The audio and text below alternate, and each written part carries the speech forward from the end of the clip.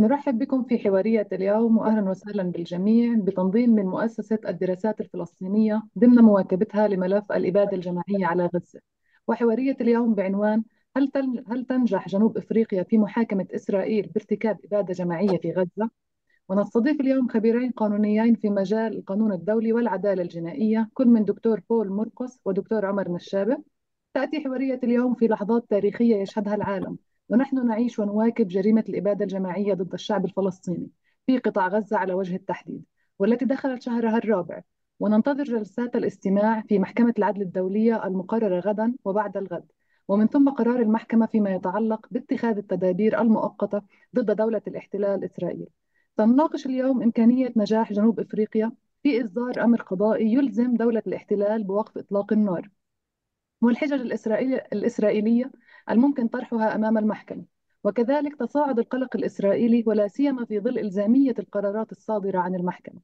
كما سنتحدث عن إمكانية تطبيق القرار في حال كان إيجابيا لصالح فلسطين، وكيف سيؤثر على الدول المتهمة بالاشتراك في الإبادة كالولايات المتحدة الأمريكية، وما الإمكانية والاحتمالات لاستمرار المحكمة في حال كان القرار رافضا لاتخاذ إجراءات وتدابير مؤقتة، وهل علينا التعويل كثيرا على قرار المحكمة، وكذلك حول إلزامية القرار وإمكانيات تنفيذه، خاصة في ظل ارتباط التنفيذ في إرادة مجلس الأمن في نهاية المطاف، وأخيرا عن أهمية انضمام دول أخرى مختلفة للقضية.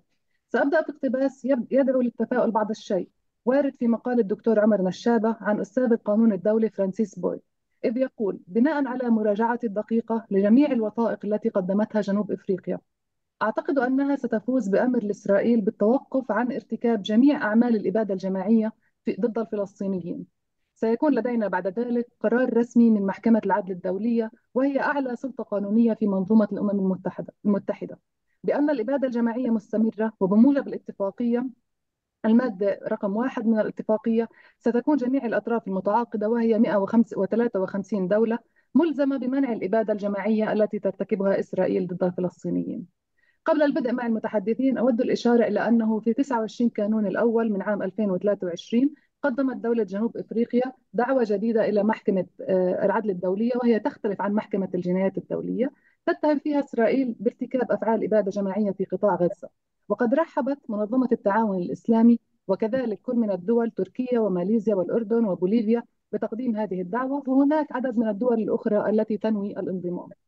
وتطرقت جنوب أفريقيا في دعواها إلى الصور الأربعة الواردة في اتفاقية منع الإبادة الجماعية، بما يشمل قتل الفلسطينيين في غزة، وإلحاق الأذى الجسدي والمعنوي والعقلي، وإخضاع الفلسطينيين لظروف معيشية يراد بها تدميرهم المادي كليا أو جزئيا، بما يشمل الطرد الجماعي من المنازل والتهجير وفرض إجراءات تهدف إلى منع الولادة في غزة. ونظرا إلى أن هذه الدعوة قد تأخذ سنوات قبل الحكم، فقد طلبت جنوب أفريقيا من المحكمة اتخاذ تدابير مؤقتة تدعو إلى وقف إطلاق النار، وخصوصا أن المحكمة مؤهلة كي تدعو إلى مثل هذه الإجراءات، تشمل إصدار أمر لإسرائيل بوقف عملياتها الحربية في قطاع غزة، والتخلي عن التهجير القسري للفلسطينيين في القطاع، والسماح لسكان غزة بالحصول على المساعدات الإنسانية. وهنا سأبدأ مع الدكتور بول مرقس، وهو محامي لبناني ودكتور في القانون في جامعة نانسي في فرنسا، أسس ويدير مؤسسة جوستيسيا الحقوقية. ومن ثم ننتقل إلى الدكتور عمر نشابه، وهو باحث وأكاديمي بالجامعة اللبنانية ومتخصص بالعدالة الجنائية، ويشرف على ملحق القوس الذي يصدر بشكل أسبوعي عن جريدة الأخبار اللبنانية. دكتور بول، أشرت سابقا إلى أن محكمة العدل الدولية هي إحدى السبل القانونية المتاحة لمحاكمة دولة الاحتلال على أفعالها خلال حرب الإبادة على غزة، ونحن اليوم بانتظار قرار المحكمة فيما يتعلق باتخاذ التدابير المؤقتة لوقف هذه الإبادة. برأيك ما هي فرص النجاح اليوم، وخاصة في ظل السوابق القضائية التي عالجتها المحكمة سابقا تتعلق في ذات الموضوع؟ أولا أريد أن أشكرك شخصيا والمؤسسة التي تمثلين لاستضافتنا اليوم، وأيضا المشاركين في هذه الندوة المرئية. ووجه أيضا التقدير لزميلي الدكتور نشابي بسبب ما لديه من خبرة وإمكانات واختصاص. وأنا سعيد بأن أشارك زميلي العزيز بهذه الندوة. لقد أشرت فيما أشرت إليه إلى الفرق بين المحكمة الجنائية الدولية الدائمة ومحكمة العدل الدولية. صحيح. إن هذه المحكمة، أي محكمة العدل الدولية، هي أقدم بكثير أولا من محكمة الجنائية الدولية، لأنها قد أنشئت في عام 1945 مع ميثاق الأمم المتحدة، وبالفعل بدأت عملها في أبريل من العام 1946. بينما المحكمة الجنائية الدولية الدائمة المنشأة بمقتضى نظام روما لعام 1998 كما يعرف، فإنها نشأت يعني بعد نحو نصف قرن.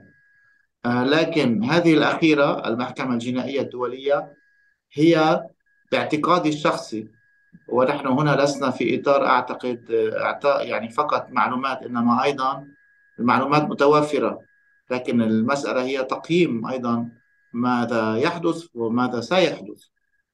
وبالتالي يعني أعتقد أن المحكمة الجنائية تكون أكثر فاعلية واختصاص مما يمكن أن تكون عليه محكمة العدل الدولية التي قدمت جنوب أفريقيا هذه المراجعة أمامها. مع أنه للتنويه وللعلم فقد سبق أن تقدمت جنوب أفريقيا مع دول أربع منذ نحو شهر ونصف بأيضا طلب مقاضاة أمام المحكمة الجنائية الدولية الدائمة، أي محكمة روما.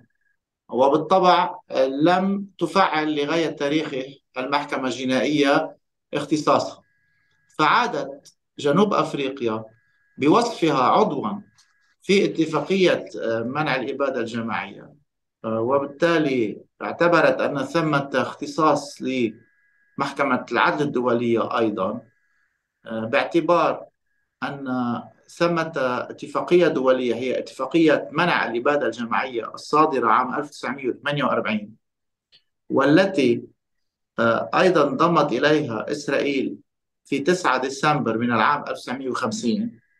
فإن انتهاك هذه الاتفاقية ولا سيما بمقتضى المادة التاسعة يجعل أو يربط اختصاص المحكمة، محكمة العدل الدولية. وفي هذا الإطار تقدمت بهذه الدعوة جنوب أفريقيا المؤلفة من 8 أو 84 صفحة، 84 صفحة تشير فيها إلى الأفعال التي ترتكبها إسرائيل، وتستند خصيصا طبعا إلى الوصف الجرمي وهو الإبادة الجماعية، على اعتبار أن إسرائيل تقوم ليس بعمليات عسكرية تقليدية فحسب، إنما أيضا تسعى إلى هدفية من وراء هذه العمليات من أجل الإبادة أو المحو.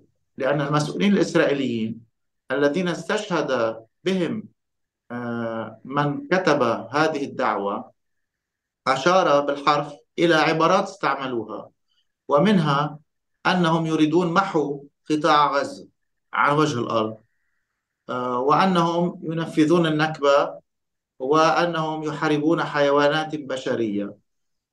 وكل هذه الأوصاف تنطبق على الجرم المنسوب إلى إسرائيل وهو الإبادة الجماعية، باعتبارها تريد أن تحقق تدميرا وإزالة لفئة معينة من أو جماعة معينة من الناس لها خصائص وطنية ودينية وقومية، كي تمحوها عن الوجود. هذا ما يبرر اختصاص المحكمة. وأعتقد أن إسرائيل ستمثل في هذه المحكمة، في جلسات هذه المحكمة، رغم أنها ستحاجج طبعا وستعارض كما بدأت تفعل. يعني وصفت الأمر بأنه سخيف، أو أنه يعني لا أساس له. سنرى ذلك. الفيشيا لدي، ولا أعرف أيضا زميلي العزيز إن كان يشاطرني أيضا بذلك دكتور نشابي، يعني هي في مآل هذه الإجراءات. يعني هنالك أكثر من محطة أو تحد. الأول هو يعني صلاحية هذه المحكمة بطبيعة الحال التي ستكون موضع منازعة من قبل إسرائيل، لكن أيضا فيما لو افترضنا أن هذه المحكمة ستذهب إلى النتيجة التي نأملها، فكيف سيكون التنفيذ؟ هل لدينا إمكانات لتحريك مجلس الأمن الدولي وهو معطل أساسا بفعل الفيتو المعطى لإحدى دول أي من دول الخمس دائرة العضوية في هذا المجلس، وهو قاصر عاجز عن اتخاذ قرار بوقف إطلاق النار أو فرض هدنة إنسانية أو سوى ذلك مما نطالبه به. فهذا فعلا يعني أيضا التحدي الثاني. وأعتقد أننا هنا يعني بحاجة لتصويت هذا المجلس، مجلس الأمن الدولي، بمقتضى المادة 94 من ميثاق الأمم المتحدة لتفعيل أي قرارات لهذه المحكمة. وهنا أيضا مكمن الخشية الثانية التي تكونت لدي. وطبعا أتطلع لأن أصغي وليس فقط أن أستمع إلى رأي زميلي العزيز الذي يدرك تماما هذه الأمور ولديه خبرة كبيرة في اجتهادات المحكمة. ويعني أنا أستمع وأتطلع لأي أسئلة إضافية إذا شئت. شكرا دكتور بول. ننتقل لدكتور عمر، ولا بتفضل نكمل بالأسئلة؟ أنا لا، لدي بعض الأسئلة يعني. عم كم سؤال تسألني؟ جديد بعتقد، وبعدين ننتقل للأسئلة ومنناقش مثل ما نعم. بتريدي. تمام تمام، تفضل دكتور عمر. اوكي، شكرا كثير دكتور بول على أنا موافق. اللي تفضلت فيه. واضح، وبعتقد انه كثير من الاشخاص اللي عم بيستمعوا رح يستفيدوا جدا من اللي عم نقدم لهم اياه، لانه في نقص في المعرفة يبدو في الوطن العربي كيفية عمل هذه الآليات. نحن يعني اللي قدمته كثير دقيق، وخصوصا الموجبات، يعني الاوبليجيشنز، الموجبات بحسب الاتفاقية منع الإبادة الجماعية والمعاقبة عليها، يلي شرحت انه هي توقعت وصدرت عام 48. وبدي الفت بهالمناسبة انه وقعت بتسعة كانون الاول 48، يوم بعد قبل توقيع الإعلان العالمي لحقوق الإنسان. هذا يدل على أهمية هذه الاتفاقية الدولية. وهذه الاتفاقية الدولية فيها بالمادة الأولى موجبات لكل الدول التي وقعت عليها أنها مسؤولة عن منع الإبادة الجماعية. وبالتالي هنا ينطلق جون دوغارت المحامي جنوب أفريقي في كتابة النص 84 صفحة، بيقول أنا عم بعمل واجباتي، موجباتي بحسب التعهد يلي عملته بالاتفاقية، كون جنوب أفريقيا موقع على الاتفاقية. وبالتالي بحسب المادة 9 يلي بتربط الاختصاص مثل ما شرح دكتور بول، بتقول أنه أي دولة بتخالف الاتفاقية الدولية ممكن أن تلجأ إلى محكمة العدل الدولية، وهو ما فعلته. محكمة العدل الدولية مختصة بالدعاوى بين الدول، فهذه الدول وقعت على هذه الاتفاقية. المحكمة الجنائية الدولية موضوع آخر، أنشئت بحسب روما، وهي بحسب قانون الجنائي الدولي ومعاقبة على المسؤولية الجنائية الفردية.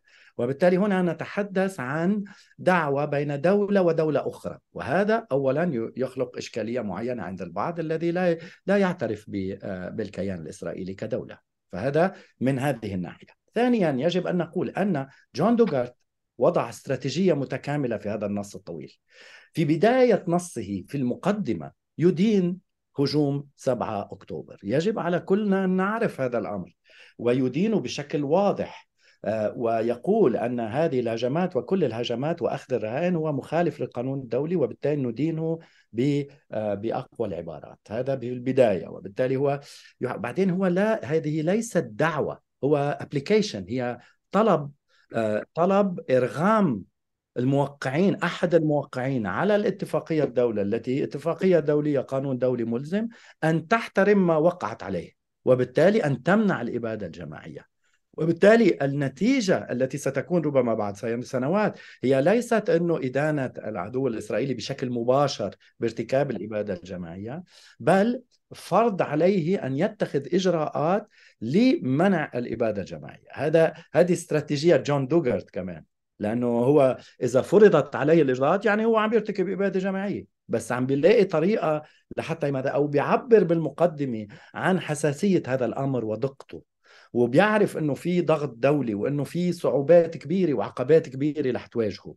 بس كان بده يشدد على الامر، لانه بده يقول انه هذا الامر ممكن ان يخلق جو دولي. وعلى كل حال هاي الطلب الابليكيشن فور انستيتيوتنج بروسيدنجز يلي قدمها ويلي جربنا نحن نترجمها للعربي، بس صعب كتير ل 84 صفحة.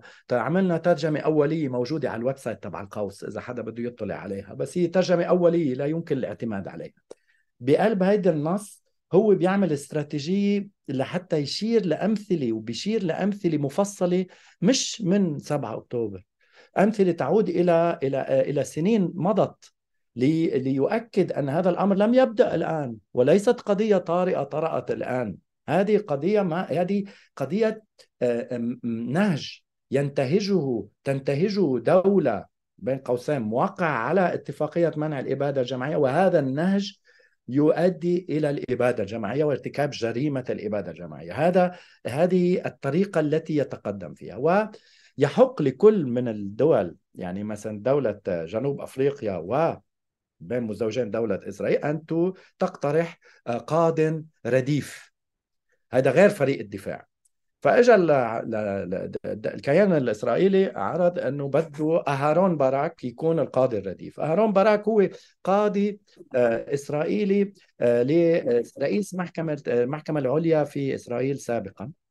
هذا الشخص ليتواني على فكرة، منه يعني خلقان بليتوانيا، بس حتى يكون واضح يعني الموضوع. هلا كمان يحق لكل دولة على فكرة بحسب النظام محكمة العدل الدولية انه تنقي قاضي حتى لو ما كان من جنسية من دولتها، فيها تكون من دولة ثانية يمثلها.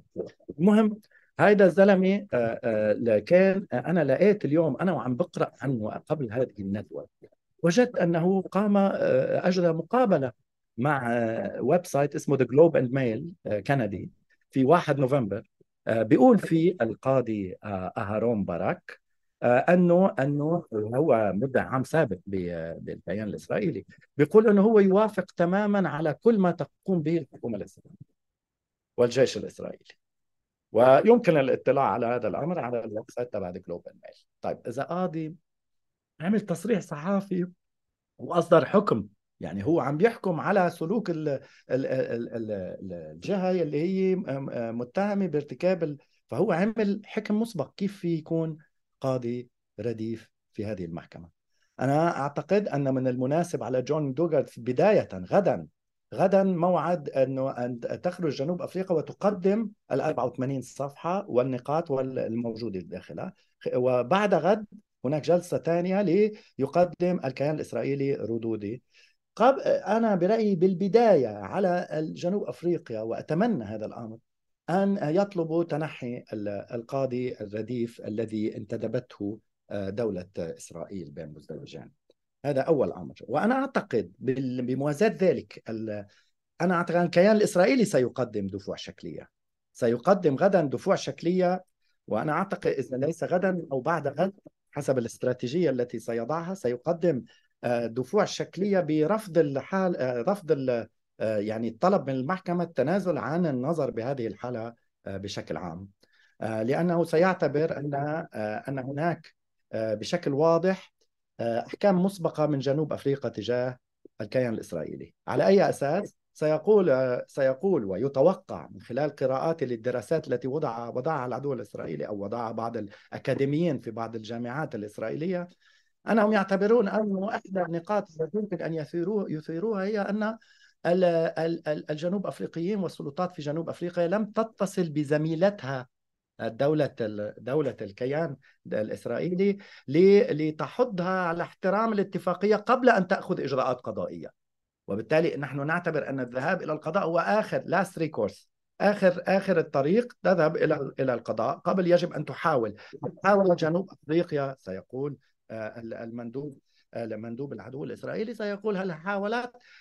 إذا لم تكن قد حاولت فإذا لديها أحكام مسبقة وعداوة مسبقة مع دولة إسرائيل.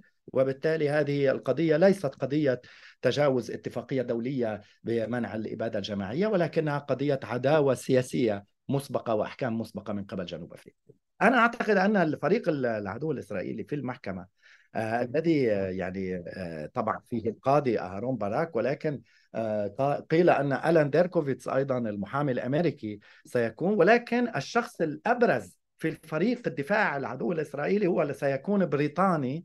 لدينا أمريكي ليتواني وبريطاني، هكذا يدافع الكيان الإسرائيلي عن نفسه.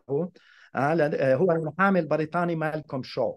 مالكوم شو هو مرجع أكاديمي رفيع، وبالتالي تقني جدا وهادئ جدا، وطبعا عرضوا عليه أتوقع أموال طائلة ليقوم بهذا العمل، وهو يحضر ملفه، وهو يعني سيكون من الصعب التعامل معه لأن لديه كل المعلومات التفصيلية حول الثغرات التي يمكن يقوم بالدفاع عن الكيان الإسرائيلي.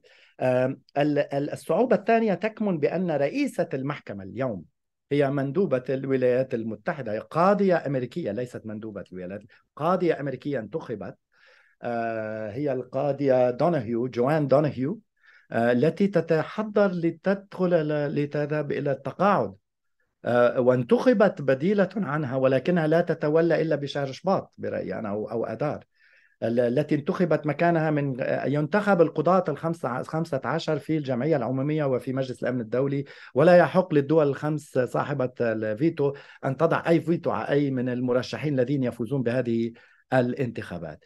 وهناك ما يسهل أيضا، فلدينا قاض لبناني أيضا، القاضي نواف سلام، الذي انتخب كقادم في هذه المحكمة من القضاة 15، وبالتالي نعول كثيرا على أدائه المستقل، والذي ينظر في النص القانوني، نتمنى من دون أي اعتبارات سياسية مسبقة أو أحكام مسبقة. جنوب أفريقيا أيضا ستنتدب قاض من جنوب أفريقيا سيحضر هذه الإجراءات. يمكن أن ندخل في الاحتمالات للدفاع الذي سيتقدم به الموكلون للدفاع عن الكيان الصهيوني، ولكن قد يكون من المفيد التذكير أولا أن هذه المحكمة العدل الدولية كان قد صدر عنها عام 93 قرار أمر بتدابير مؤقتة بحق يوغوسلافيا السابقة أي صربيا، وقف الأعمال القتالية ووقف النار فوري، وانصاعد طبعا لهذا القرار، لأن عادة يعني القرارات التي تصدر عن محكمة العدل الدولية ملزمة، وإذا لم بحسب نظام المحكمة إذا لم تحترم أي من الدول المواقعة، الدول الأعضاء في الأمم المتحدة، قرار أو حكم دولية، خصوصا وهي شاركت في الإجراءات كما اليوم نرى، فيحال الأمر إلى مجلس الأمن الدولي، ويصبح من الصعب على الأمريكيين أن يضعوا قرار فيتو على أي إجراء لأنه مبني على قرار قضائي. فهذا يصبح اعتبارات قضائية، يعني تصبح أمريكا وقحة لدرجة أكثر. كنا نفكر أن لا يمكن أن تتوقحن الولايات المتحدة سياسيا أكثر من ذلك في دفاعها عن العدو الإسرائيلي في ارتكاباته الجنائية، ولكن أنا أقول لكم أنها يمكن أن تذهب أبعد من ذلك بكل أسف، بكل أسف هذا الأمر، ولذلك يجب أن نكون حذرين جدا بما يمكن أن يخرج عن هذه المحكمة. فرانسيس بويل الذي ذكرتيه في البداية، الذي كنت قد استخدمت اقتباسا له، كان قد تحدث إلى ديموكراسي ناو في مقابلة، وهو قال أنه هو نفسه صاغ هذا الطلب، وأنه قرأ الطلب الأفريقي وهو مماثل كما شرحت. هلأ يجب أن نشير أن ب 2020 أيضا كان هناك طلب قد تقدم إلى المحكمة العدل الدولية بخصوص الإبادة الجماعية وجرائم الإبادة الجماعية في ميانمار بحق المجموعات الإسلامية التي تدعى الروهينجا في جنوب ميانمار، وصدر قرار أيضا يفرض على ميانمار وقف القتال ووقف الأعمال الحربية، وهو انصاعت إليه أيضا.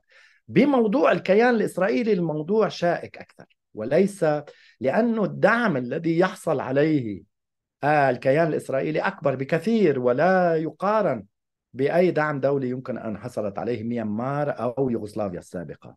فهذه المحاكم كما المحكمة الجنائية الدولية كما المحاكم الخاصة هي محاكم عادة تنجح لملاحقة ومحاكمة الدول الضعيفة بكل أسف، لأن العامل السياسي لديه قوة كبيرة والعامل المالي أيضا.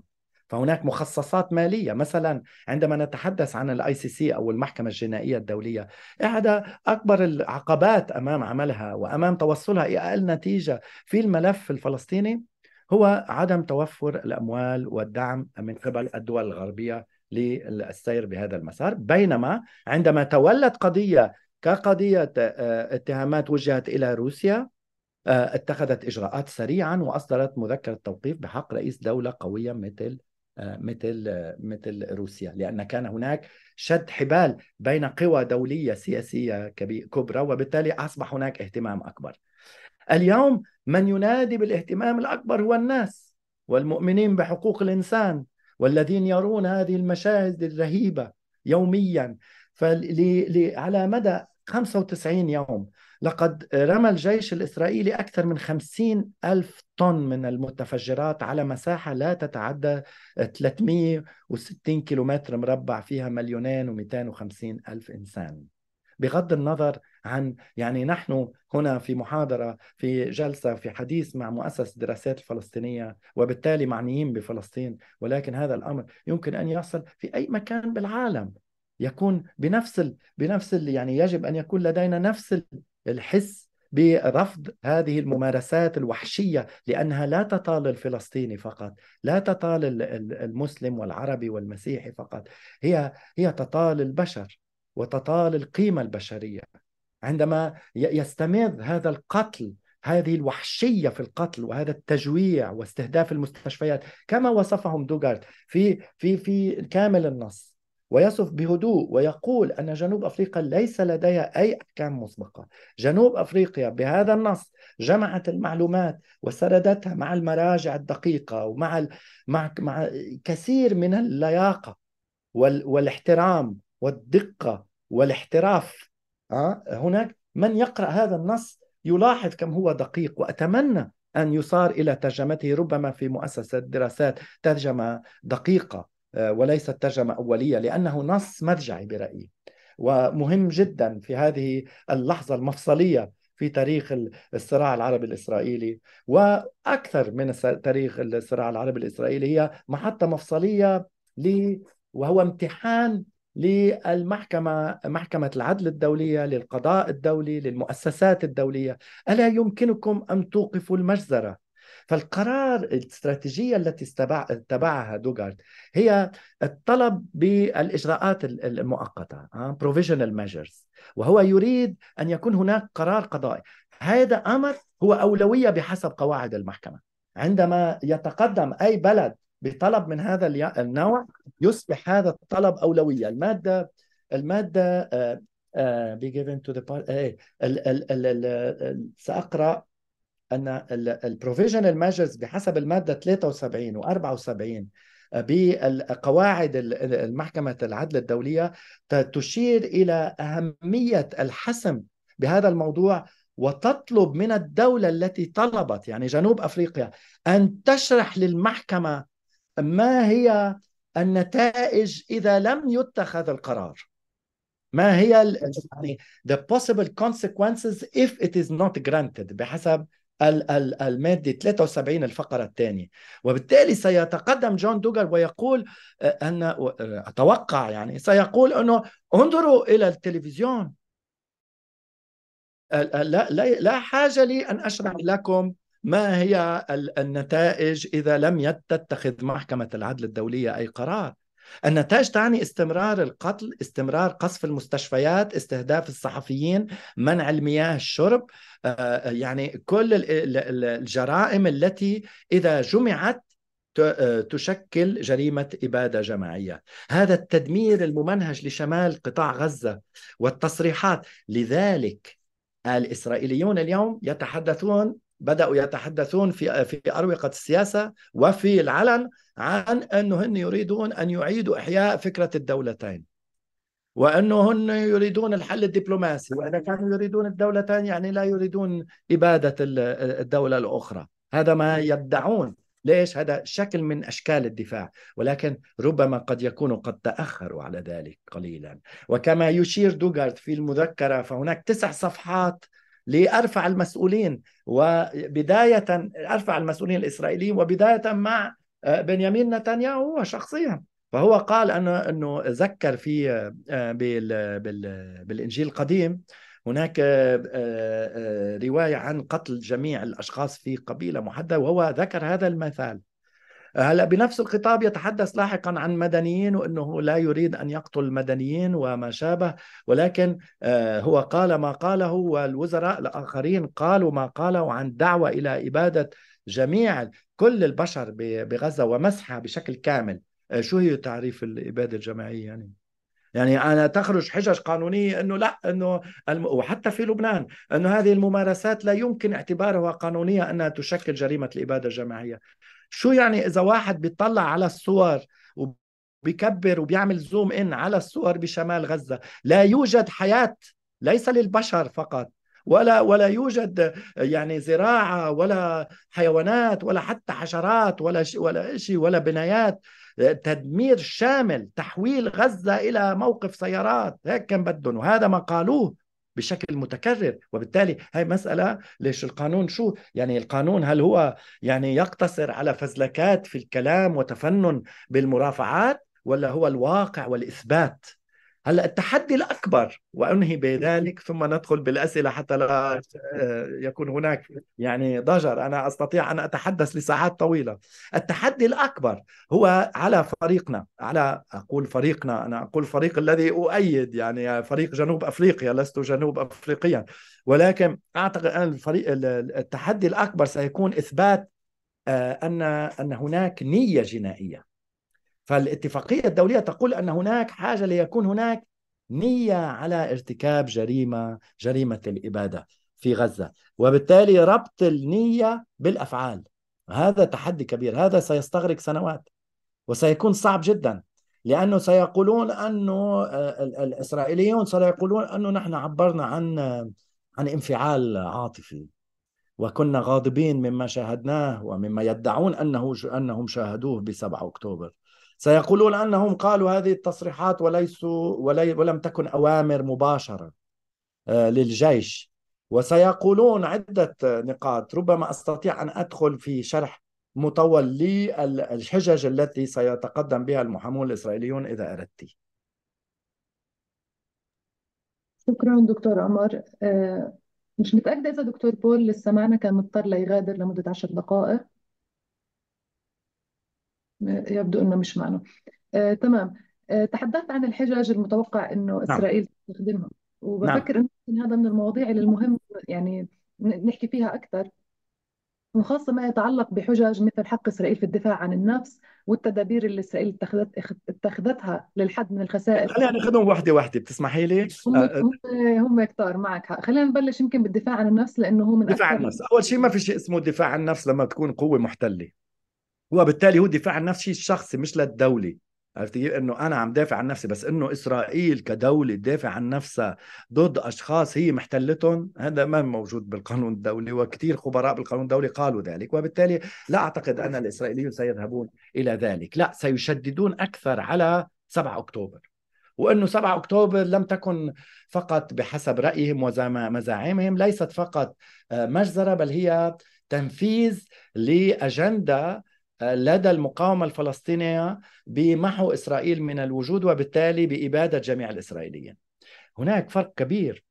للرد على ذلك هناك فرق كبير. هناك سئل كثير من المتظاهرين في نيويورك انهم يقولون ان from the river to the sea، من النهر الى البحر، وقالوا هذا تصريح إبادة جماعية لإبادة جميع الإسرائيليين. ليس صحيحا هذا الأمر، ليس صحيحا، لأن from the river to the sea يعني نعم، المتظاهرون يريدون إزالة إسرائيل، ولكن لا يريدون مجزرة جماعية أو جينوسايد أو إبادة جماعية. هم يقولون نريد إزالة دولة الأبارتايد والأبارتايد بحسب القانون الجنائي الدولي هو بحسب نظام روما، والقانون الجنائي الدولي هو جريمة ضد الإنسانية.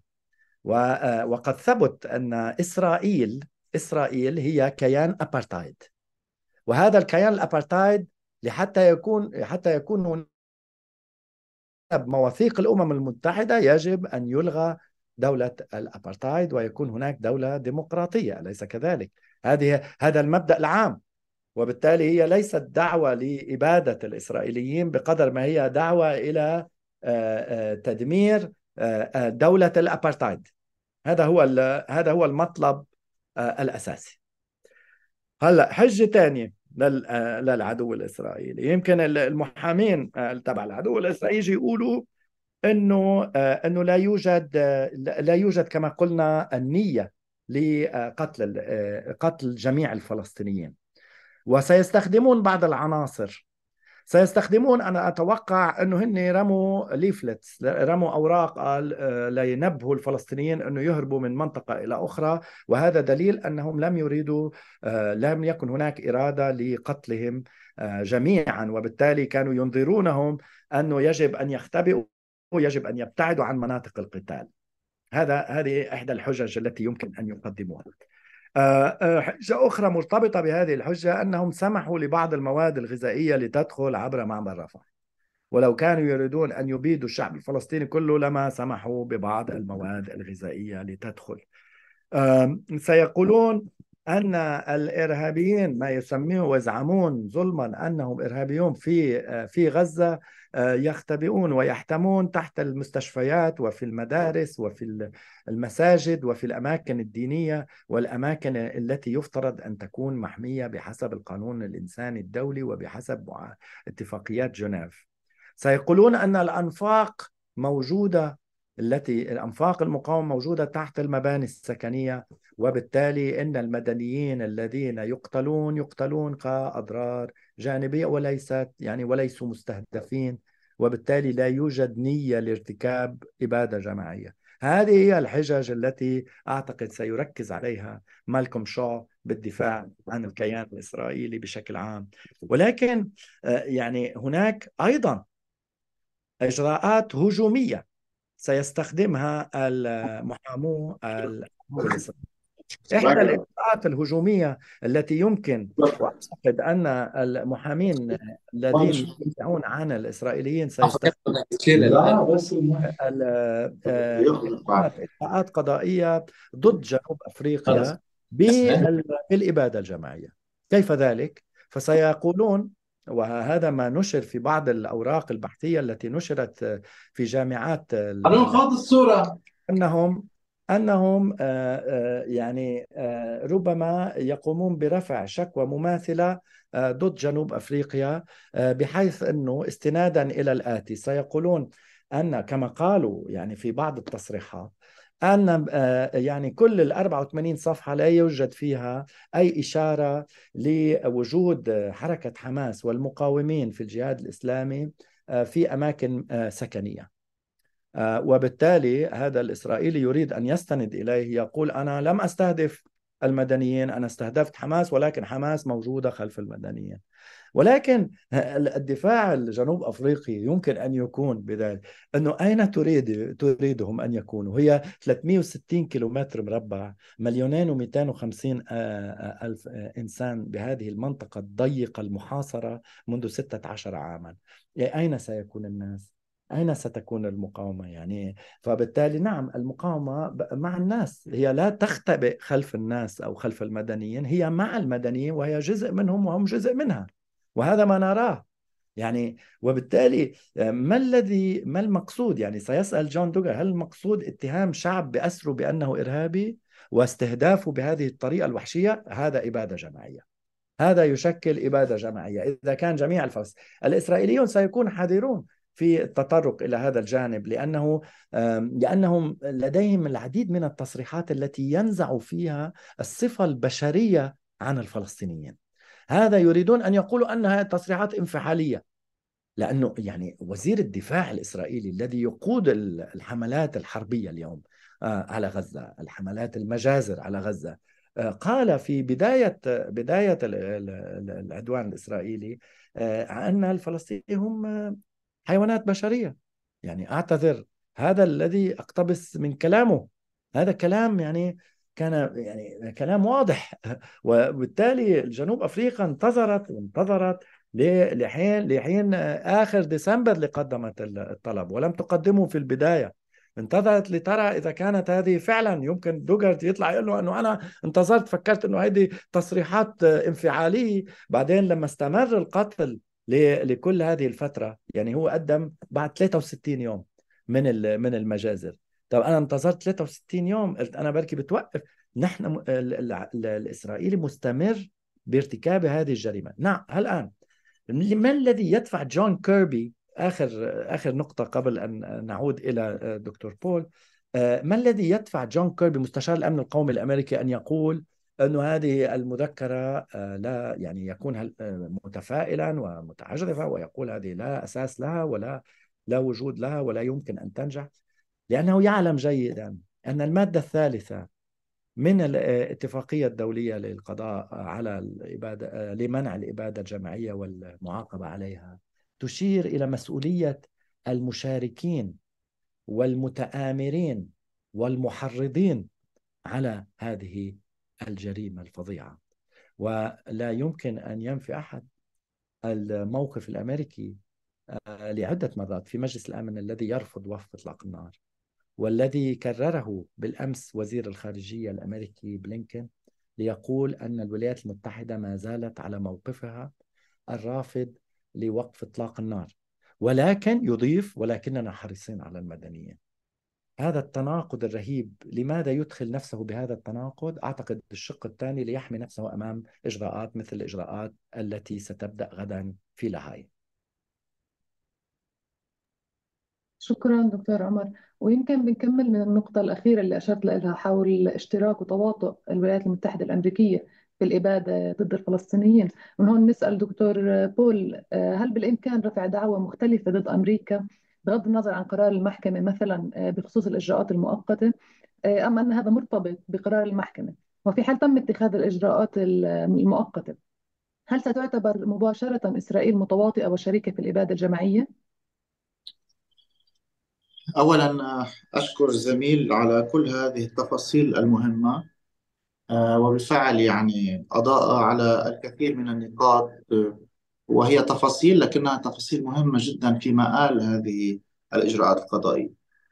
أود أن أجيب على سؤالك. طبعا كل دعوة تكون مستقلة عن الأخرى، لكن قبل كل شيء يجب أن تكون الدولة المعنية منضمة إلى اتفاقية 48، اتفاقية منع الإبادة الجماعية.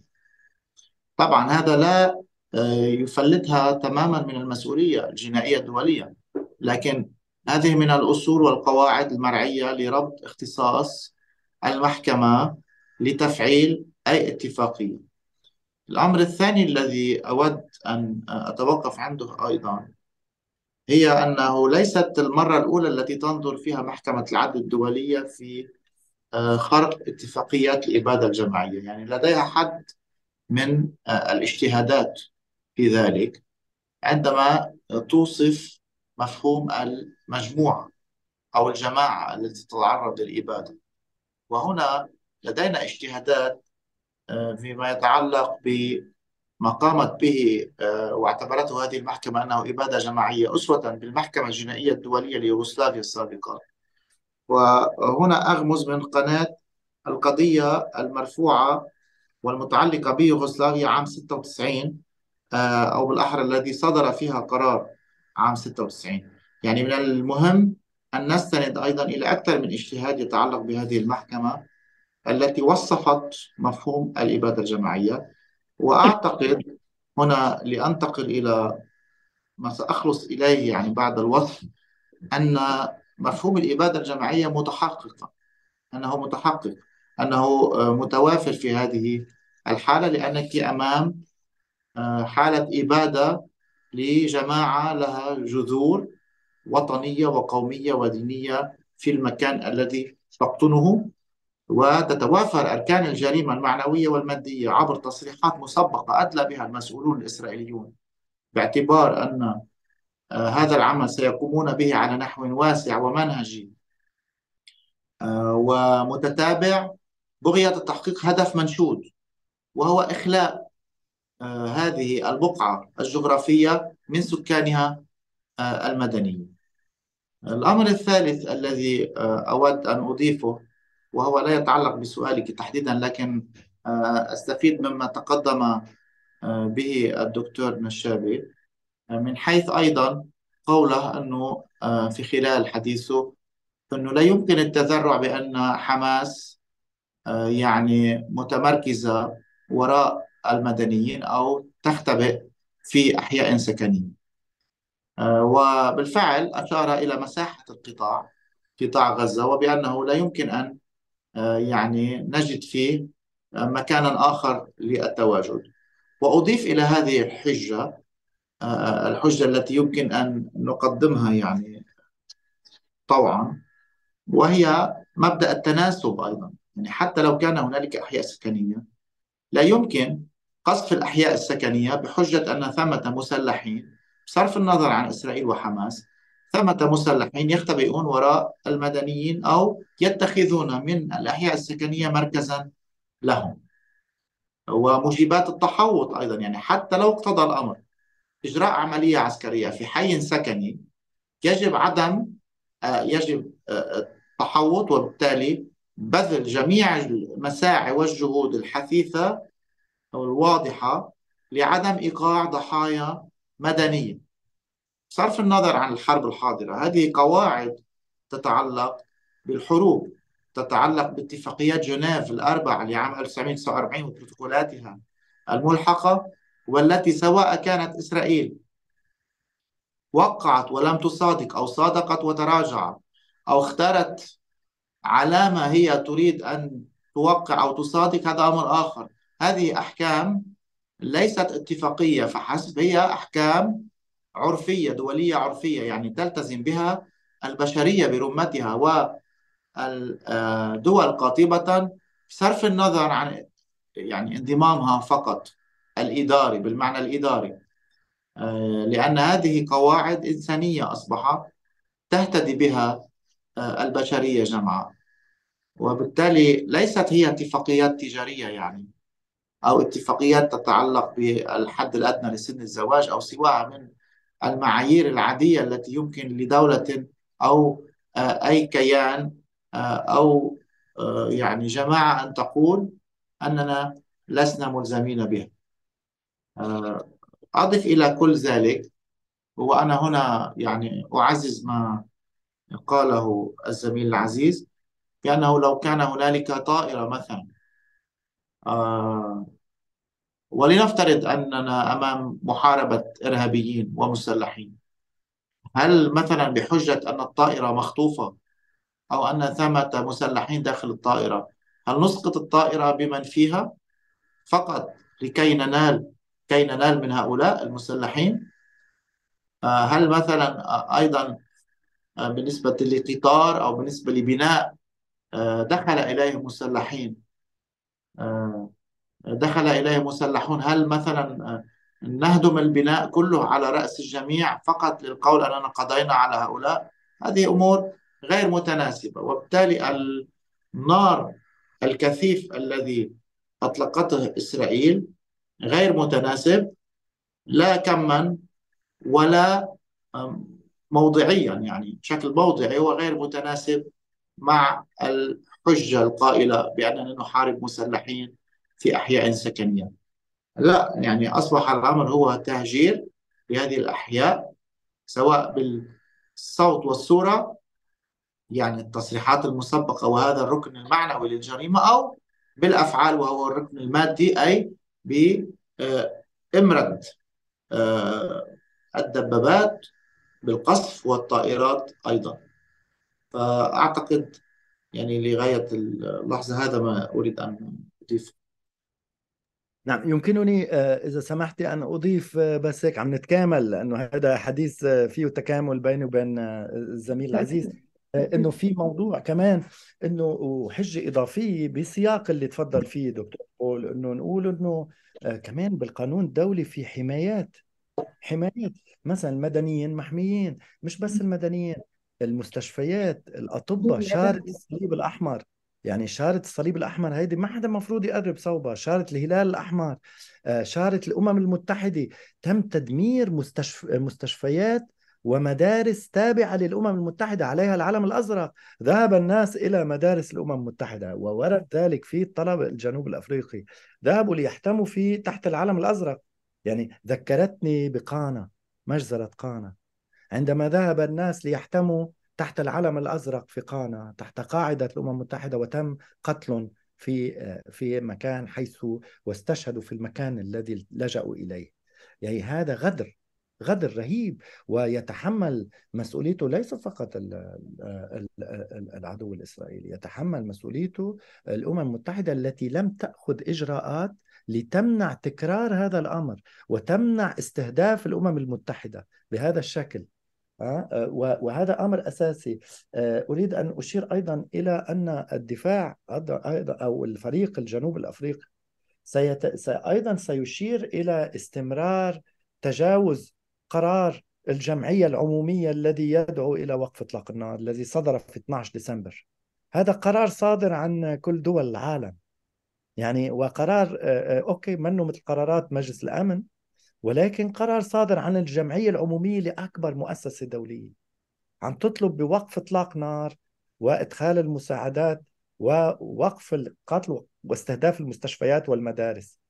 غوتيريس الأمين العام للأمم المتحدة قال بأحد تصريحاته، قرأ تقرير مش رأي، يقول أنه هذه أول مرة يتم استهداف في هذا العدد الهائل من موظفي الأمم المتحدة، قتلوا موظفي الأمم المتحدة، إن كان موظفي بالأونروا أو بالورلد فود أورجانيزيشن أو باليو ان دي بي أو بغير مؤسسات تابعة للأمم المتحدة. هول موظفين بقلب الكونتريات تبعهم مكتوب إنه إن تابعين للأمم المتحدة، والأمم المتحدة مسؤولة عن سلامتهم مثل ما أي موظف ومحميين. متحد. ف وأيضا آخر نقطة، وهي نقطة قوية سيتناولها على الأكيد جون دوغال، هو أن هذا الكيان الإسرائيلي أو ما يسمى دولة إسرائيل يتجاوز كل القوانين الدولية، قرارات، سيعدد قرارات الأمم المتحدة وجمعية الجمعية العمومية والمجلس الأمن في يعني والخرق المستمر والدائم والمتعاظم لهذا الكيان للقرارات التي تصدر عن الشرعية الدولية. وهذه نقطة مهمة أعتقد أن الجنوب أفريقي سيشدد عليها، ولكن بنفس الوقت الأمريكي، القاضية الأمريكية دونيهيو ستكون بالمرصاد على الأكيد، وقد تحدثت مع بلينكن على الأكيد وتواصلت معه. أصلا فرانسيس بويل أكد لنا أن هناك تواصل دائم بين دونيهيو والستيت ديبارتمنت للتنسيق كل الخطوات التي ستتخذها، وبالتالي سيكون هناك فضيحة، فضيحة برأيي أن تعجز محكمة العدل الدولية عن وقف تدمير وقتل والإبادة الجماعية في غزة. هذا أمر يعني يزاد إلى الفضائح التي تشير إلى أنها سقط النظام العالمي الذي يمكن أن يكون له فرصة لحماية حقوق الناس، وأبسط الحقوق هي الحق في الحياة. نعم، أشكرك دكتور عمر. يعني أثرنا، ودكتور بول أثرنا العديد من النقاط، وفعلا القضية اليوم هي قضية الساعة، ومليئة بالتعقيدات والأسئلة نعم. المتشابكة، وخاصة عندما تحدثنا عن التناسبية والانحياز، يعني انحياز القانون الدولي الإنساني للضرورة العسكرية وكيف إذا تستخدمها سمحتي باستمرار. فقط يعني بعبارة لن أطيل، يعني استعمل الدكتور سنأخذ نشابي بحق الأسئلة. عبارة حماية المدنيين. إذا رجعت القانون الدولي الإنساني بأدبياته بالفعل ليس فقط نصا إنما روحا، هنالك موجب الحماية كما تفضل، وليس موجب عدم استهداف المدنيين فقط. هي لم تحمي المدنيين بل قامت باستهدافهم، ومنهم أيضا المستشفيات والمنشآت الطبية، وكل ذلك محرم. يعني لم تراعي الموجب الذي يقع عليها فقط خلال الحروب، وخلال الحروب هنالك قواعد حتى خلال الحروب لم تراعيها، ولكن أيضا قامت بمخالفتها صراحة. ليس فقط يجب تحييد المدنيين، إنما حماية هؤلاء أيضا، ومنهم الصحفيين والأطباء. نعم. وهو 84 صفحة ما رح نلحق نشير لكل شيء، ولكن عم بيرجع لي بعض الشغلات اللي قريتهم، مثلا استخدام الأسلحة المحرمة دوليا أيضا.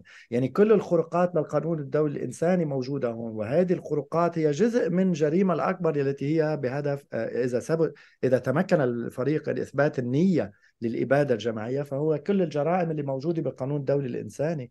استخدام الفوسفور الأبيض على الأماكن السكنية. استخدام الفوسفور الأبيض بالمناسبة لنكون دقيقين وتقنيين بالإطار العسكري البحت، بمثلا صحراء وجاي جيش عليك واستخدمت أنت جيش واستخدمت بوجهه الفوسفور الأبيض، هذا مشروع إلى حد ما. اوكي، بس انه تستخدميه اذا كانوا مش مستسلمين ومش منسحبين من المعركه، ولكن عم بيستخدموها على اماكن مدنيه، اماكن مدنيه. وهذا بغزه يختلف عن جنوب لبنان، لأنه بغزة عم يستخدم لإبادة الأشخاص بشكل كامل، بتدميرهم بشكل كامل. أصلا الدعوات الإسرائيلية المستمرة لخروج الفلسطينيين من غزة هو دليل أنه إذا لم تخرجوا سنقتلكم جميعا. يعني هذا الذي يقوله الإسرائيلي، وبالتالي نقتلكم جميعا. هذا الشق حتى لو كان في شرط من قبله، هو يشكل تعبير عن نية لارتكاب جريمة الإبادة الجماعية التي يجرمها الاتفاقية التي صدرت عام 48 في المادة الثالثة منها. بالفعل، وهي الجرائم الإسرائيلية على مر التاريخ يعني لا تعد ولا تحصى. صحيح. صح. وممكن كمان الإشارة لآخر تصريح أو من التصريحات الأخيرة لوزير التراث الإسرائيلي عندما قال أنه يجب استخدام أدوات أكثر إيلاما من الموت تجاه الفلسطينيين. وأشير أنه هذا التصريح صدر ما بعد تقديم الدعوة من قبل جنوب أفريقيا.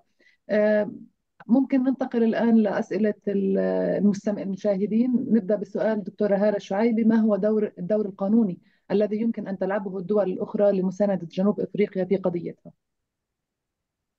بت- بتحب تجاوب دكتور ولا بجاوب مثل ما بتريد؟ ما تفضل بعرف. تفضل، أرجوك. أنا أعتقد أنه في إمكانية للدول أنه تلتحق بأفريقيا بالطلب الأفريقي، يعني تنضم له. وفي احتمال تاني أنه تدعمه من برا، وفي احتمال ثالث أنه تقدم هي شكوى إضافية. هو ثلاث الاحتمالات.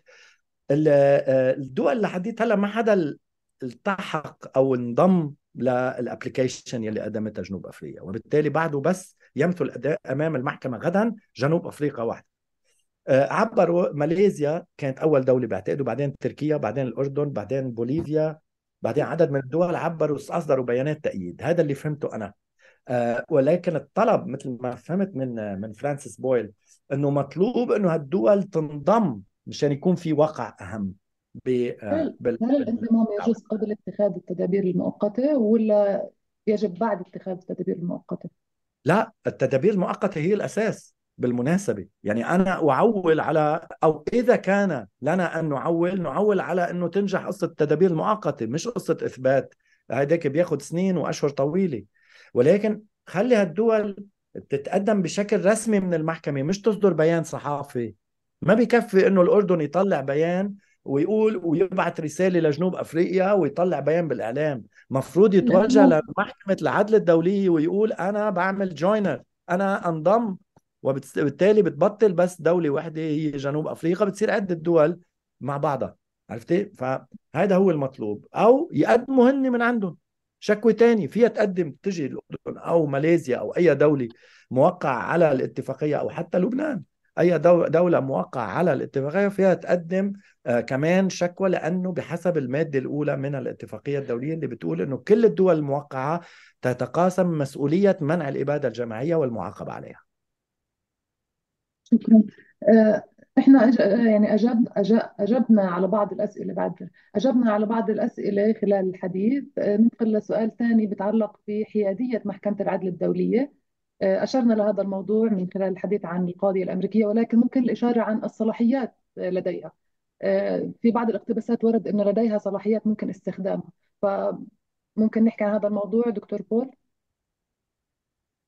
نعم، صلاحيات المحكمة هي لها صلاحيتين بالأساس. إما النظر في النزاعات بين الدول، وأغلب ما يتبادر إلى ذهن المعنيين عادة هي نزاعات حدودية برية أو بحرية بين دول حول جغرافيا معينة أو بحار، وهي تصدر أحكامها في هذا الإطار. لكن أيضا لها اختصاص في النظر في الاتفاقيات الدولية، في الخروق التي تحدث على الاتفاقيات الدولية، ومنها اتفاقية منع الإبادة الجماعية، خصوصا أنه في نص وراء ذلك يحيل أي انتهاكات لهذه الاتفاقية إلى المحكمة. وهنالك صلاحية أخرى لهذه المحكمة، هي صلاحية استشارية أكثر، وإبداء الآراء في المسائل الدولية. نحن ولو كنا في البداية قد أشرنا إلى صعوبات أو تحديات التنفيذ، يعني في حال صدور قرار قضائي كيف ننفذ ذلك، لكن ذلك لا يعني أبدا أنه في حال صدور هكذا قرار لن يكون قرارا ملزما بحد ذاته. يعني هذه المحكمة لا تصدر هنا استشارة فحسب، إنما التعليل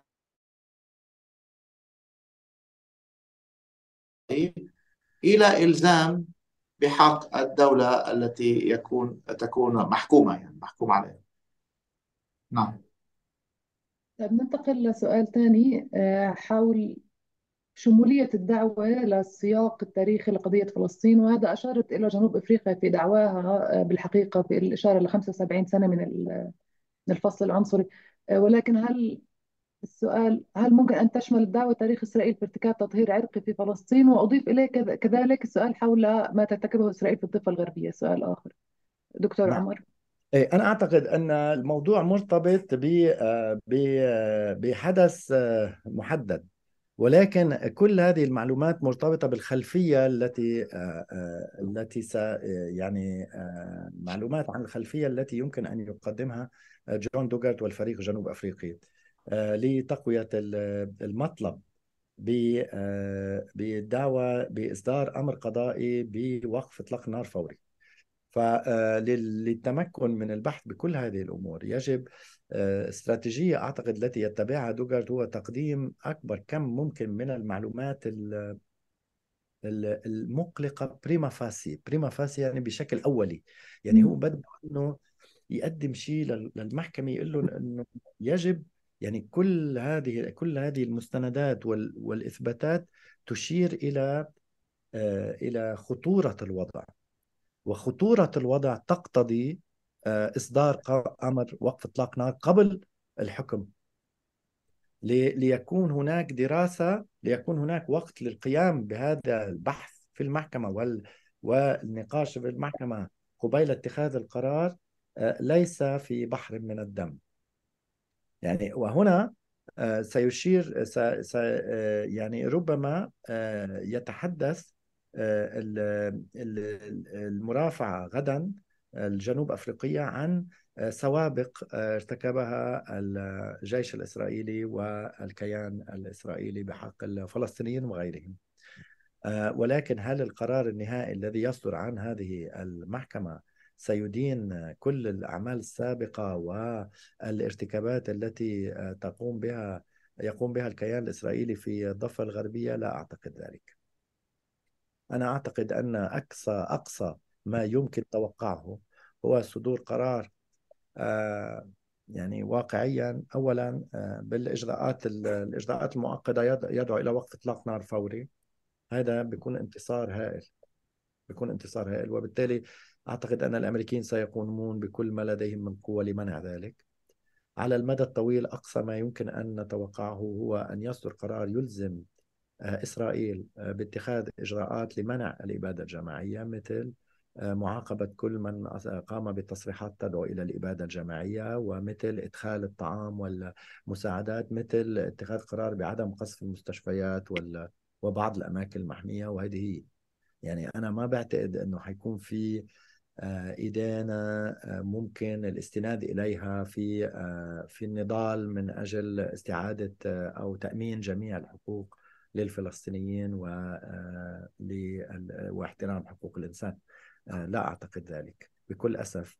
أعتقد أن وأريد أن أشير مع أنه يمكن أخرج قليلا عن الموضوع، أن التعويل على صمود الشعب الفلسطيني، التعويل على حق الشعب الفلسطيني بتقرير مصيره، التعويل على نضال الشعب الفلسطيني وكل هذه التضحيات والوقوف صفا واحدا خلف المقاومة التي من حقها أن تدافع عن شعبها في ظل هذه المجازر والارتكابات والاحتلال والحصار والتجويع. شكرا دكتور عمر. الأسئلة كثيرة، يعني ممكن ما نقدر نجاوب عليها جميعا لضيق الوقت، بس ناخذ سؤال بتعلق في إضافة استهداف دور العبادة واختلاف الأديان في غزة بشكل خاص وفلسطين موجود بشكل. موجود موجود بالنص، موجود بالنص. انا ادعي كل الاشخاص اللي عم بيتكرموا يحضرونا انه هذا النص 84 صفحه شو بده يكون في بقلبه يعني. يعني بيحكي عن استهداف المستشفيات، الإسعافات، الطواقم الطبية، الأماكن، مستودعات الطعام، المخابز، قتل الأطفال بشكل واضح. بيحكي عن تفاصيل الأسلحة الإسرائيلية اللي قادرة على أنه تصيب أهداف دقيقة ولكنها لا تصيبها، لأنه وبالتالي هذه نقطة مهمة جدا. يعني أنا بدي أعطي كمان مثل إذا بيسمح لي صديقي بول، أنه مؤخرا صار في هجوم إرهابي على الضاحية الجنوبية. هذا الهجوم الإرهابي بالطيارة صاب، يعني بسموه هذا سيرجيكال اوبريشن، عملية جراحية. صاب شقة، ما صاب البنايات اللي حواليها، صاب الشقة لأنه استهدف مقاومين كانوا موجودين بالشقة، بيناتهم الشهيد العروري. طيب إذا هو قادر يعمل عمليات سيرجيكال هيك، ليش ما بيعملهم بغزة؟ ليش هالتدمير الشامل بغزة بشكل بدمر البنايات والأرض وما هو تحت الأرض وفوق الأرض والمدارس والجامعات ولا يترك شيئا؟ يعني حجم الدمار أنا اطلعت مؤخرا لا يصدق. كل شيء دمر، كل شيء، لم يترك شيئا. ليست قابلة للحياة هذه الأرض. عندما يحول أرض مدينة إلى مكان غير قابل للحياة، كيف يمكن توصيف ذلك غير الإبادة الجماعية؟ لقد قام بتدمير شامل وإبادة جماعية. شكرا دكتور عمر. في بعض الأسئلة اللي يعني هي تخرج ممكن عن نطاق الحوارية اليوم ومتشعبة أكثر ومعقدة حول يعني دور المحكمة. ونحن نتحدث اليوم عن دور المحكمة في اتخاذ تدابير مؤقتة، يعني نتحدث عن واقعة مجردة ومحددة الآن. ولكن ممكن أن نأخذ سؤال رغم أهمية جميع الأسئلة يعني. ولكن في حال رفضت إسرائيل الامتثال لقرار المحكمة بشأن التدابير المؤقتة، هل يمكن القيام بجهود قضائية خاصة في دول منضمة لاتفاقية الإبادة الجماعية لإجبار الحكومات على اتخاذ تدابير مضادة كما نعرفها في القانون الدولي، بمعنى عقوبات مختلفة على إسرائيل لإلزامها بالامتثال لقرار المحكمة؟ أم أن فرص اللجوء للقضاء ضعيفة؟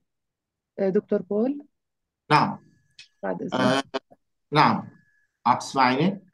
صحيح بسمعك. يمكن، نعم نعم، يمكن، لا بل يجب، أعتقد قانونا وأخلاقيا على كل دولة أن تلتزم بالقرارات القضائية عموما. فكيف بالحري إذا كان هذا القرار القضائي صادر عن محكمة العدل الدولية، وهي من المراجع الأسمى، كي لا نقول الأسمى، في الاجتهاد الدولي. لكن هل أن قراراتها ستكون بالفعل منفذة؟ وهل ستكون مصحوبة بأداة تنفيذية أو بوسائل لضمان إنفاذها؟ هذا ما نخشى عليه. لا أعتقد ذلك. يعني لن تكون أبدا هنالك مثلا مذكرات توقيف أو اعتقال، أو أن الدول قاطبة أو معظم الدول ستقوم بإجراءات بوجه إسرائيل حتى لو صدر قرار قضائي في هذا الإطار، ما لم نمر عبر مجلس الأمن الدولي لتعزيز قرار المحكمة القضائي بقرار، آسف أن أقول سياسي، يصدر عن مجلس الأمن الدولي، لأنه هو الذي يعود إليه إدراج قراراته تحت الفصل السابع. والفصل السابع يعني اتخاذ تدابير القوة العسكرية أو حتى قبل ذلك الاقتصادية وسواها في سبيل إنفاذ قراراته. نعم. ليس لمحكمة العدل الدولية للأسف أدوات تنفيذية كما هي عليه المحكمة الجنائية الدولية الدائمة أو المحاكم الجنائية الخاصة. وحتى هذه يعني تكون منقوصة أدواتها. فكيف بالحال محكمة العدل التي لم ترفد أساسا بهذه الأدوات التنفيذية، دون أن ننتقد أبدا من إلزامية هذه القرارات أو من ضرورة احترامها من جميع الدول إفراديا. نعم. نعم. وهي ليست محكمة جنائية، هي محكمة العدل الدولية. فكما تفضل الدكتور، هي محكمة عدل دولية ليس فيها إجراءات بحق أفراد. يعني هي تنظر إلى أنه هذه الدولة موقع على هذا الالتزام، هل التزمت فيه به أم لم تلتزم به. هذا هو اختصاصها للدولي. هلا إذا بدها تاخذ إجراءات بحق أفراد، هذا اختصاص الاي سي سي، اختصاص المحكمة الجنائية الدولية التي يفترض أن تسير به، التي أنشئت عام 2000 بموجب اتفاقية روما التي صدرت عام 98، والتي تطبق على أفراد ارتكبوا جرائم بأربعة جرائم. أربعة مجموعات جرائم: جرائم ضد الإنسانية، جرائم الحرب، جرائم الإبادة الجماعية، وجرائم الاعتداء. وهنا الإبادة الجماعية بتصير بحسب الأشخاص، يعني ممكن يعني اتهام أشخاص محددين، أما بمحكمة العدل الدولية فلا تتهم أشخاص محددين، بل تتهم دولة. شكرا دكتور عمر، شكرا دكتور بول. الأسئلة كثيرة بالحقيقة، ولم نستطع الإجابة على جميعها يعني لضيق الوقت ولأهمية الموضوع، ولكن بقترح ننهي يعني كلمة نهائية لكل منكما حول فرص النجاح يعني للقرار. هل تتوقعون أن تأخذ المحكمة قرار باتخاذ تدابير مؤقتة؟ وهل بالإمكان، أضيف هذا السؤال سريعا، هل بالإمكان أن يكون اتخاذ التدابير المؤقتة مجزوءا لبعضها وليس كلها؟ أن تقول المحكمة مثلا نطالب فقط بتوفير الحماية للمدنيين أو مثلا إدخال المساعدات، أم أن يجب اتخاذ إما تدابير كاملة أو مجتزأة؟ وأشكركم. تفضل دكتور بول. شكرا. أولا، القرارات التي تتخذ في موضوع الإجراءات الأولية تكون معنية بها إسرائيل، كاد أقول حصرا، لأنها هي التي يجب أن توقف تنفيذ الإبادة الجماعية التي تقوم بها. هذه الإبادة لا تقوم بها دول أخرى، ربما دول أخرى تناصر وتساعد ومرات عديدة على نحو أعمى يعني، لكن المعني الأول هو إسرائيل. الأمور الأخرى التي أريد أن أضيفها، طالما سنحت لنا الفرصة يعني، بخلاصة أخيرة، مشكورة. أولا، في الأسئلة التي تفضل بالإجابة عليها زميلي الدكتور عمر مشكورا، وقد أصاب كالعادة. هنالك بما يتعلق بالدعاوى، إذا كانت يعني تشمل اعتداءات أو جرائم أخرى قامت بها إسرائيل في الماضي، لا تشمل ذلك، لأن المحكمة لديها ما يسمى droit de saisine، أي حدود النظر بقضية معينة، لا يمكن أن تنتقل منها إلى قضية أخرى وأن تقفز إلى جرائم أخرى ولو كانت هذه جرائم متحققة، فكل دعوة ينظر بها على حدة. أما يعني إيراد هذه الجرائم والاعتداءات في خضم المراجعة القضائية الراهنة فهو أمر جيد لتدعيم معنويات القضية ورفع حظوظ الإدانة، إضافة طبعا إلى عوامل أخرى.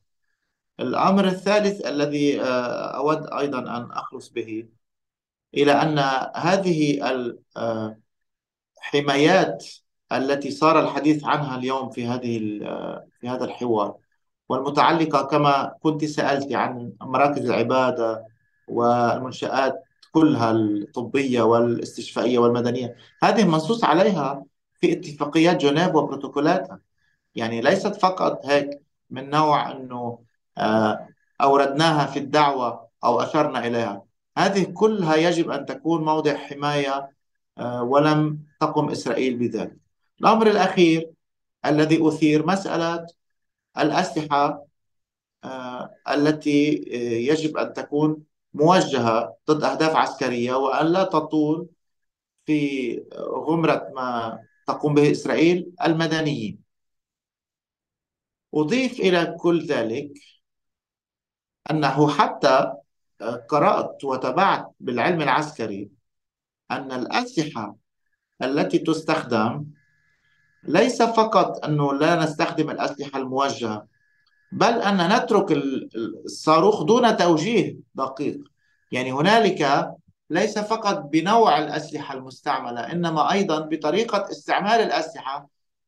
هنالك عدم توجيه، وهذا يعني أهميته ليست بالعلم العسكري فحسب، إنما ينسحب على النتائج القانونية.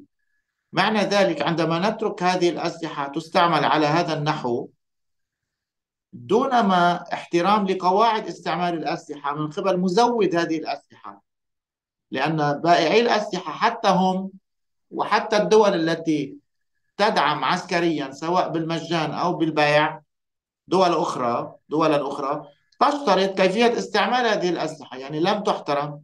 والنتيجة القانونية الثانية الأهم أن ذلك إثبات على أن القصف كان عشوائيا، وأن القصف كان يشتمل المدنيين فيما يشتمل عليه. شكرا. مهم جدا الذي تفضل فيه الزميل عن هذا الموضوع، عن الأسلحة. وهناك مراجع عديدة تدل واعترافات أن الأسلحة التي استخدمت لم تكن precision weapons، لم تكن أسلحة لإصابة أهداف محددة. وهذا دليل مهم جدا في هذا الإطار. وأتمنى أن يقوم جنوب أفريقيا بتقديمه، لأنه لم تستخدم هذه الأسلحة بقرار فردي، استخدمت بقرار دولة أو مؤسسات الكيان الإسرائيلي. وبالتالي عندما اتخذ هذا القرار لم يكن هناك أي اعتبارات. أين المحامين؟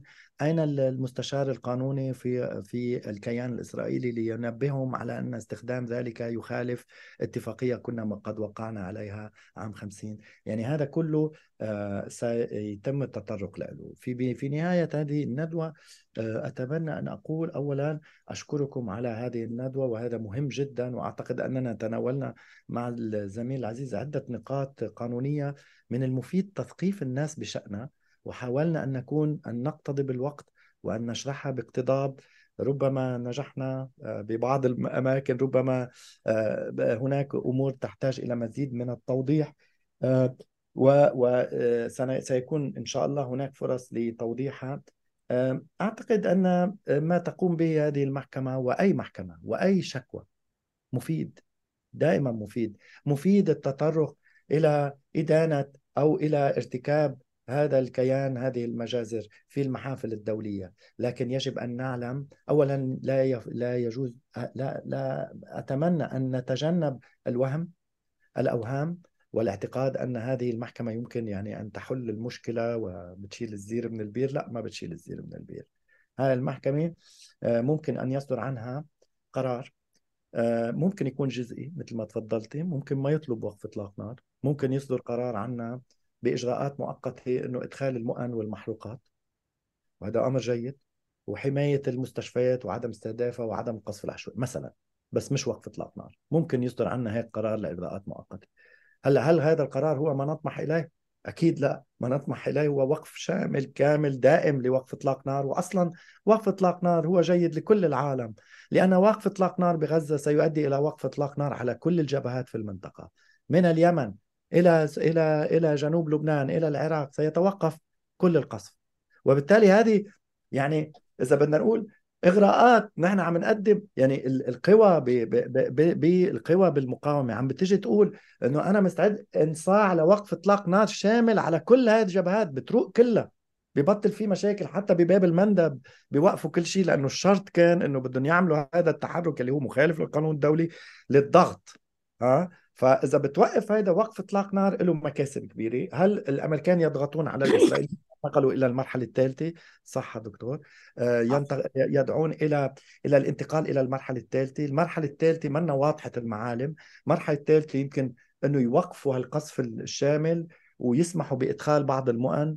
ربما يحصل. اذا حصل هذا فيه نقاط إيجابية، إدخال المؤن المحروقات التي أهلنا في غزة وهؤلاء البشر بغزة هول بحاجة بهالبرد وهالشتي.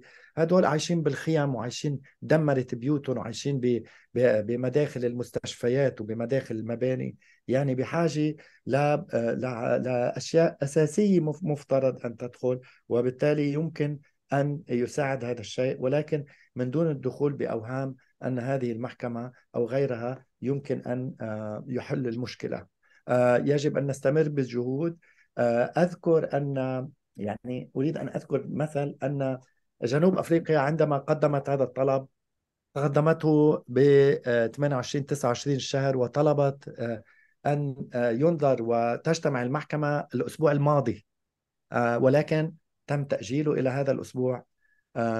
إذا فشلت جنوب أفريقيا في نهاية الأمر، يجب أن نشير إلى أن نظام محكمة العدل الدولية يشير إلى أن إذا رفض الطلب يمكن لجنوب أفريقيا أن تعيد وتقدم طلب آخر، ما في مهلة زمنية مباشرة، وإذا كان عندها عناصر إضافية لتزيد على الملف. فنتمنى هذا الأمر، نتمنى أن يتخذ قرار بوقف إطلاق النار. آخر شيء بدي أقول إنه القانون الدولي، شو يعني القانون الدولي؟ القانون الدولي هي دول بتتفق عليه وبده يكون متناسب مع مصالح هاي الدول بكل أسف. يعني قانون الدولي شو مصدر؟ أحد مصادر القانون الدولي هو مجلس الأمن الدولي. مجلس الأمن الدولي هو مؤسسة سياسية. فيعني لا نحكي، لنكون واقعيين، انه حدا يفكر انه في شيء بمعزل عن مصالح الدول الكبرى، هذا امر منه واقعي.